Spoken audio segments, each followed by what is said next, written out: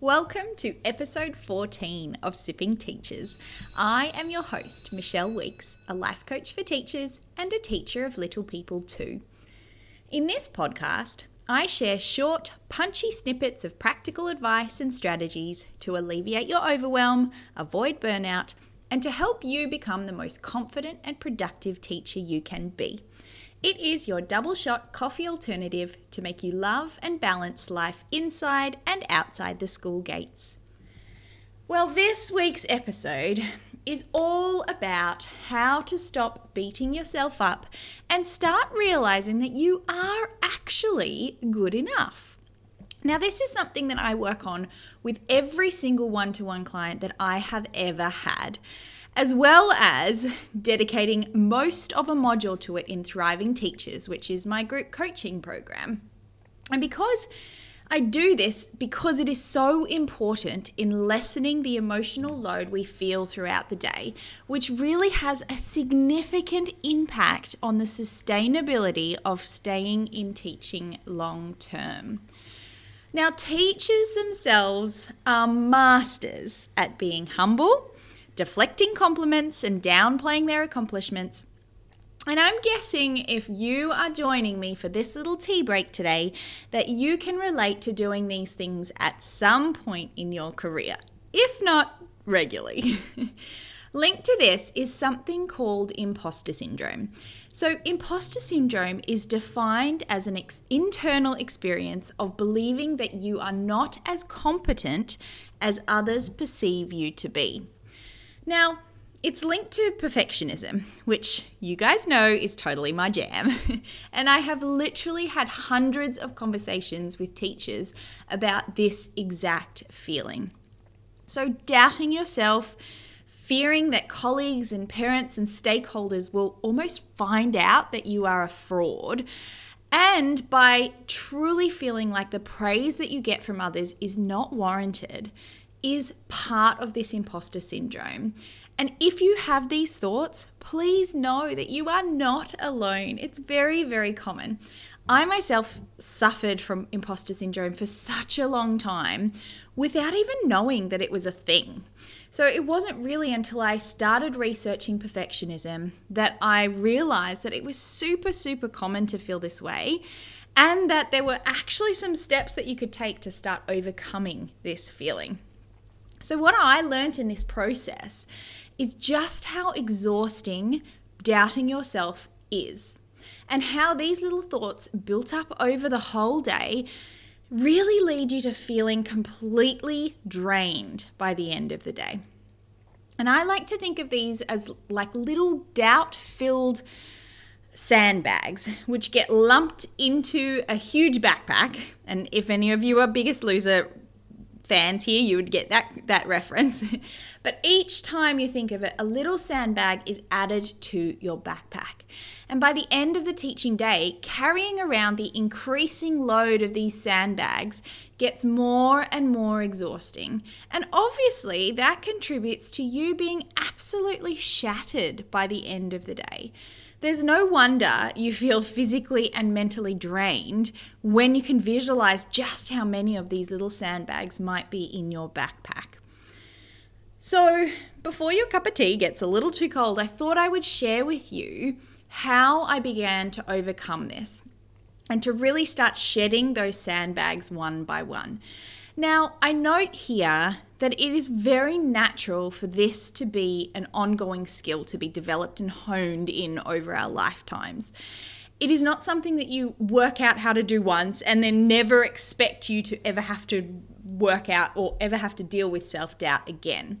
So like imposter syndrome can really rear its head at any time. And it's especially prominent when change is around, when newness is involved, or when we are tired, hence middle of the term where we are right now.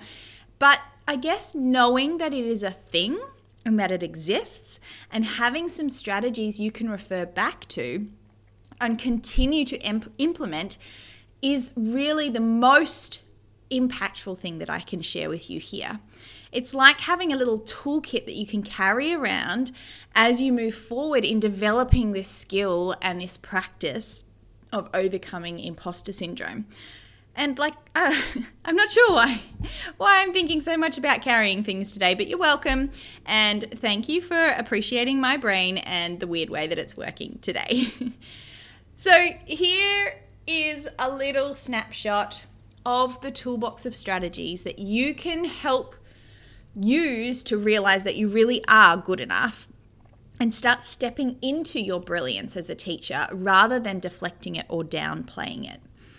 So the first one here is to become aware of the fact that imposter syndrome actually is a thing, it exists, and to allow yourself to recognize that it is a thing, and when you start to doubt yourself and to question yourself, come back to that and recognize that this is imposter syndrome at play.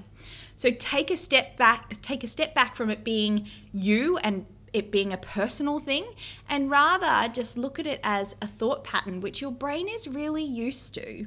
Okay, it's had many, many years to discover and to implement this way of thinking. So if you can detach that from it being about you and actually just about the thought patterns, that's super empowering in being able to overcome it as well. Following on from that is number 2, and that is learning how to retrain your brain and the stories that you tell it.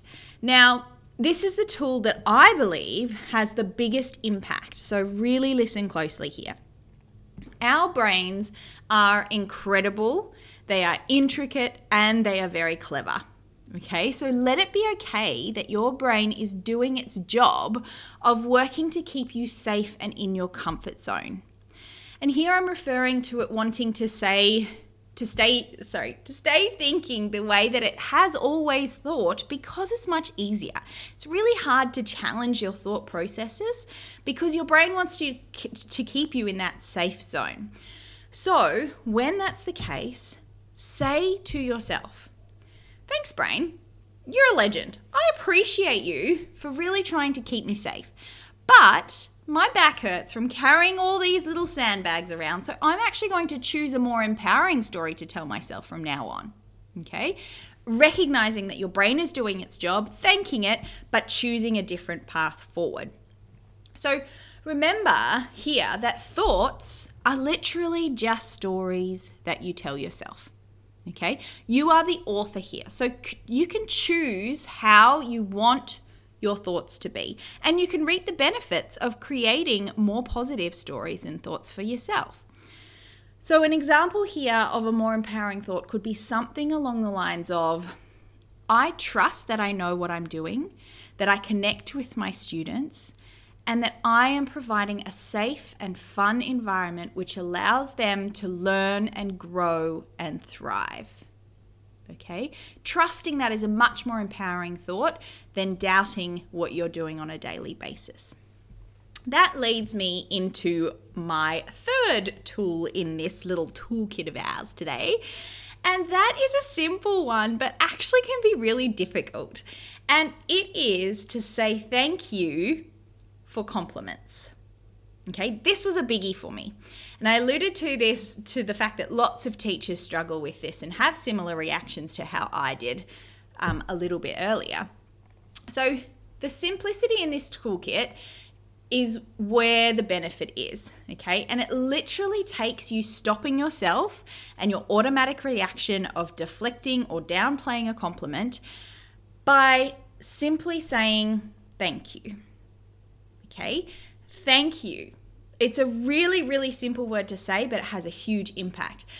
By saying thank you, it's not only respecting the opinion of the person who gave it to you, which is really important because that person feels valued and heard just as they are sharing their opinion with you, but it also allows you to begin to accept and to recognize that you are worthy of praise. Okay, without getting into a huge story about it, simply saying thank you and not deflecting can have a massive impact in building your self-trust. Okay, on to number 4. This one is to look for evidence of why you rock and why, and not why you don't rock. So have you ever thought about buying a red car and then suddenly you're on the road and you're looking around and all you see is red cars? Now that, my friend, is your reticular activating system at play. And this is the same system that you can use to your advantage to help overcome imposter syndrome. If you actively begin to search for reasons as to why you are a brilliant teacher, and I always suggest writing these down in some kind of log so that you can come back to them and they're visually there for you to refer to. But if you can write them down, if you can start searching for the reasons that you are brilliant, it will give the message to your reticular activating system that is actually the filter that you are choosing to use now. Okay, so what that means is that it will start to dispel other evidence, and the red cars, which in your case is the evidence that you are awesome, will become so much easier to recognize and to accept. Okay, so instead of focusing on the things or the reasons why you don't rock, start to focus on the reasons that you do rock and use that filtering system in your reticular activating system. All right, that brings me to my last little tool for this kit, and it's all about changing the way that you speak to yourself. Again, like I referred to before, this is a skill and a practice and something that we need to keep working at in order to develop. Now, if you have seen anything that I have ever put out into the world, you will know that this is something I have worked on hugely for myself, and it's had a significant impact on my life and that of my clients too. So for this one, it is simply creating some kind of thought or affirmation which you can repeat to yourself throughout the whole day at school. This is cool because you can use it as your secret weapon, because no one else needs to even know that you are saying this to yourself, but it can help to guide your feelings and your actions throughout the day. So some examples here could be things like, I am making an impact each and every day. Okay, that actively thinking that thought brings up feelings which are different to the ones that would be there if you were beating yourself up or realizing or trying to recognize that you were not as good as you thought you were. Or another one could simply just be, you know what, I'm bloody good at what I do, and I choose to believe that I am really good at what I do. So pick one here that feels good for you and lock it in, Eddie, because these are incredible to feel in your body and a really helpful way for you to guide yourself through the day, to choose more empowering thoughts and to choose to start realizing that you really are good at what you do. Hence, breaking through the imposter syndrome. So this toolbox is a starting point.